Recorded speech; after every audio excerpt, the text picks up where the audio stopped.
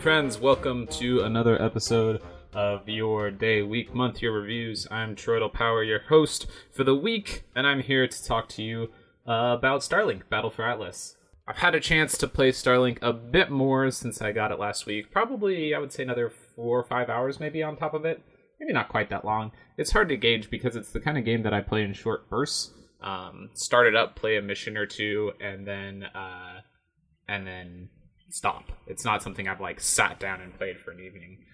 In fact, actually, that mission structure is one of the things that I wanted to talk about in today's review because I've gotten a chance to play around with it a little bit more and get a better sense of how the missions work. So, as I said last time, the missions are basically quests that you get on a planet. Usually they're to go blow something up or to retrieve something from another part of the planet. They're not very exciting missions themselves. They're kind of just go do a thing missions.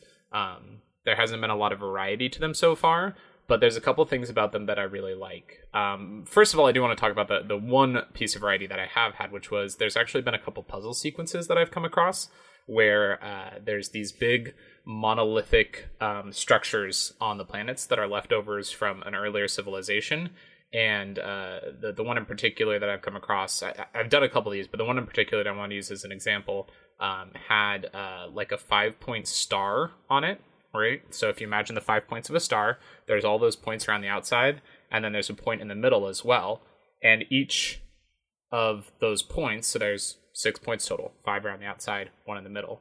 Each of those points has is a node for these balls that are attached to the nodes, but there's only 5 balls on 6 nodes. So when you shoot a ball, it can shift to the empty node spot if it's adjacent to it.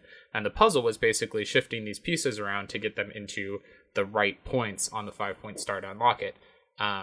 It took me maybe 30 seconds, but it was a nice little change of pace to be like, oh, we're doing something a little different here all of a sudden. And I kind of like that. But what I wanted to talk about as far as the mission structure goes is there's 2 things that I've discovered that make me really like the way the missions work in this game. The first is that you can get missions whenever you want. So for the most part, you get a mission by going to an NPC on the planet and talking to them, and they'll send you out on a quest, and then usually you return to them to turn in the quest.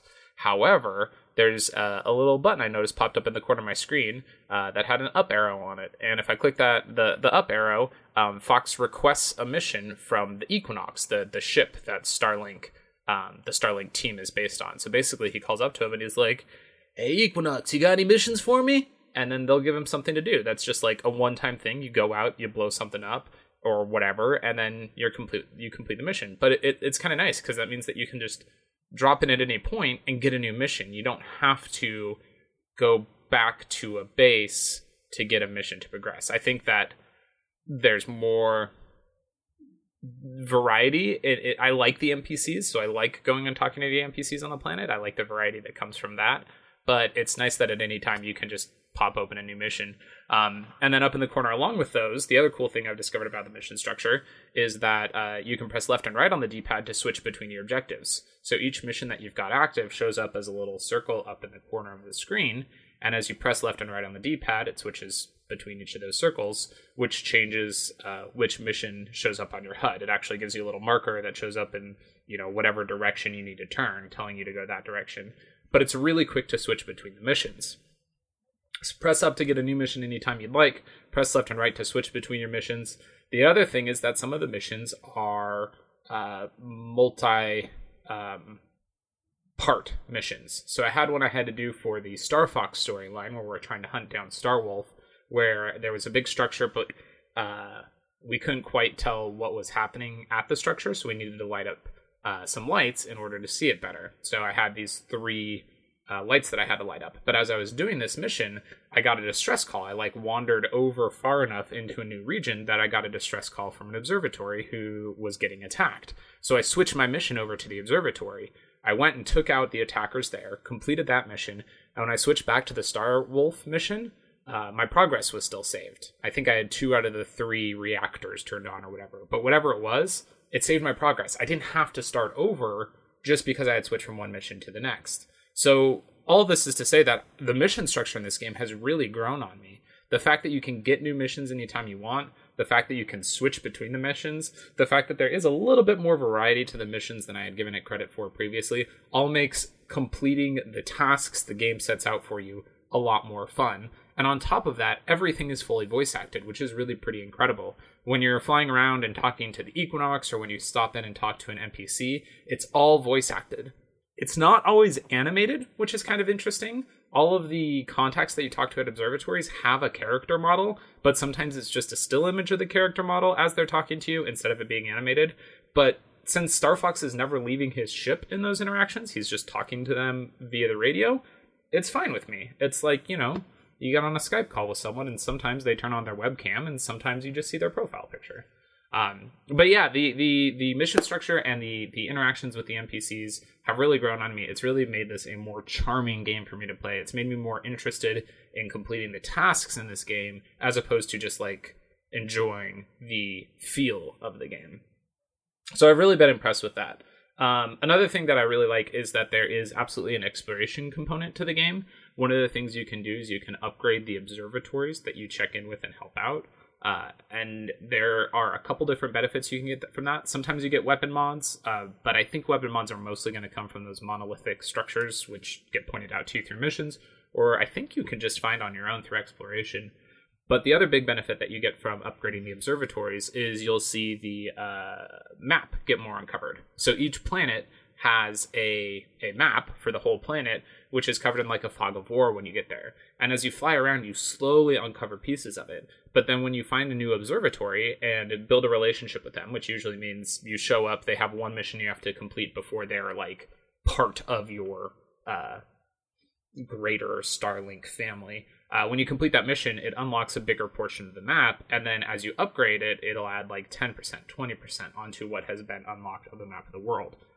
I love open world games. I love exploration. I love wandering around. So the fact that this game, as I go, is going to tell me how much percentage of each planet I've uncovered on the map and encourage me to try to uncover more of that, I absolutely love it. I think it's going to be a lot of fun to keep exploring the game as I go through it. I've also noticed a couple of glitches that I wanted to talk about, just because it seems like, you know, if this is a review format show, we should talk about when things don't maybe quite go the way they're supposed to. I've only had two experiences that I want to bring up in this regard. The first was a situation where I was at a structure that had like support cabling going up, and it looked like kind of holding it in place. And the nose of my ship got stuck between two support cables. So two cables kind of running up almost perpendicular to each other, and my nose got stuck between them. But this ended up being kind of fun, because if I boosted, it would push me up the cables. So I boosted my ship all the way up the top of the structure, even though I was still in the hover mode and not the flight mode. It was nothing really major. It was just kind of fun, and I was able to turn myself out of it pretty quickly. I let myself be stuck in that situation. If I had just tried to turn my ship around, I would have got out of it much quicker. The other one was a little more distressing. I was cruising across the planet. I believe I was in hover mode, cruising across the planet, and I did some sweet stunts where I found a hillside up ahead of me, so I boosted as I got up to it. You also have a jump button when you're in hover mode, so I boosted up the mountain as I got up it, and then I jumped at the last minute, so I got some sweet air and was like cruising through the sky, but still in hover mode. And then when I came down, you can kind of aim your landing so that you don't crash. If you crash, you get stunned for a second. And I aimed my landing, I thought just right, but like one of my wings dipped into the collision detection for the mountain and got stuck in it. So my ship was just like in one place, like shaking all over the place for a while, which was really kind of terrifying looking. I was like, oh no, Star Fox, my boy, you've got to get out of there. I think in that case, I ended up getting out by switching from the hover mode to the flight mode, and that kind of kicks you off the planet a little bit. So I'm pretty sure that got me out of it. Again, it wasn't anything too major, but those are the two moments I've had where the game kind of broke for a second, and it didn't. It broke the immersion factor of it, I guess I would say. Otherwise, I mean, the game is just, it feels really good, and you do get sucked into it a little bit. I think a lot of that comes from the HUD structure. Like I said before, the missions are up in that top right corner, but then you've also got Star Fox, or whichever pilot you're playing as, has a little profile picture down in the corner that, as you do sweet stunts, reacts a little bit, and it shows your shielding and stuff in a way that it feels like it's a HUD for a starfighter. Like it makes sense within the world of the game. So it's nice to see a situation where the overlay that is there to assist the player makes sense, because it would also be an overlay that's there to assist the pilot of the ship. So I really appreciate that too. So overall, I'm really enjoying Starlink Battle for Atlas. I'm excited to keep playing this game. It's definitely one I'm gonna keep on hand as a pick up and play game. Especially thanks to that mission structure. It makes it really easy for this to be a game you can pop on for a couple minutes, get some shooting done, and then pop off again. I have no idea how long this game is. I know that it's got a collection page, and the collection page lists a bunch of different things, different categories of collections. So there's like the hangar, and the hangar says I have everything, but that's just because I have the digital deluxe edition that has everything unlocked by default. But what I think I can use more as figuring out how far I am in the game is there's one for Atlas Discoveries and one for just database. And the Atlas Discoveries, I'm only at 17 out of 109 entries, and on database I'm at 8 out of 23. So I don't think I'm terribly far in the game. I don't see a way to see overall like percentage through the game, but I've only been to, I believe, 3 planets so far, and I haven't done nearly everything there is to do on those planets. So I'm sure that there's a lot more game out there waiting for me. I've seen some chatter recently on Reddit. I was looking at a thread about this game, and there's some people talking about the idea of DLC for it, and the fact that since this game has sold, as far as I know, better on Switch than on anything else, it'd be super cool to see Nintendo partner with Ubisoft to make more Nintendo DLC, because there is another Nintendo franchise that would totally fit in this world that has a game coming out this year. It's Metroid. Give us Metroid, you cowards. Let me fly around in Samus's ship. But I don't think it's very likely that we're going to see DLC, just because, as far as I know, this game, while it sold better on Switch than anything else, I don't think it sold particularly well at all, as evidenced by the fact that it keeps going on pretty massive discounts. So my last thing I want to say on this is, I like this game. It's really fun. It is more fun than I expected it to be when I picked it up. I'm so glad that I bought it, and I really do think you should try it out as well. I still think that the digital deluxe edition is the way to go. It has everything included, which is just so nice. You never have to stress about it. That's actually one thing that I forgot to mention earlier. Weapon combos. I didn't really grasp this the first time I played, but now I'm just cruising around, and my default loadout on my ship is with a big ice cannon on one wing and a big fire cannon on the other wing. And you know what I do to the baddies all the time? I find them, and I shoot them, and they freeze, and then I shoot them with the fire gun, and they die real quick because you're shooting a frozen thing with fire. It's so nice. It's such a little thing, but that's like the crux of this game, is it's built around the weapon combinations, and I hadn't even really messed with that before. There's 2 other categories of guns, like gravity or something like. I don't know what the other categories are, because I found my fire gun and my ice gun, and I've been having so much fun with it. But yeah, the different guns are so nice to use, which is why, as I was saying, I would absolutely recommend, if you find the digital deluxe version on sale, that's the version of this game to get. I think buying the Toys to Life version would be frustrating more than anything else. Although I will say I've pretty much only used Star Fox's ship. I think I've used another ship twice.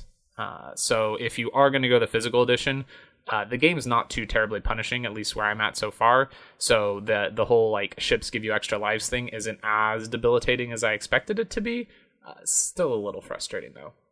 But overall, I think that this is a really fun game. I have only got maybe 8 to 10 hours into it. I'm really excited to play more of it, and I would definitely recommend you check it out. So yeah, I think that's your day, week, month, year reviews for today. I've been Troidal Power. If you want to find more of me, just find me on Twitter at Troidal Power. I do other podcasts and stuff. I'd love for you to stop by and chat, or let me know what you think. Have you played Starlink Battle for Atlas? Are you enjoying it? Do you have any questions about it? Let me know if you have questions. I'll be back again in a couple weeks here with my month review, so if you do have any thoughts for me, I'd love to answer them there. Until next time, keep playing.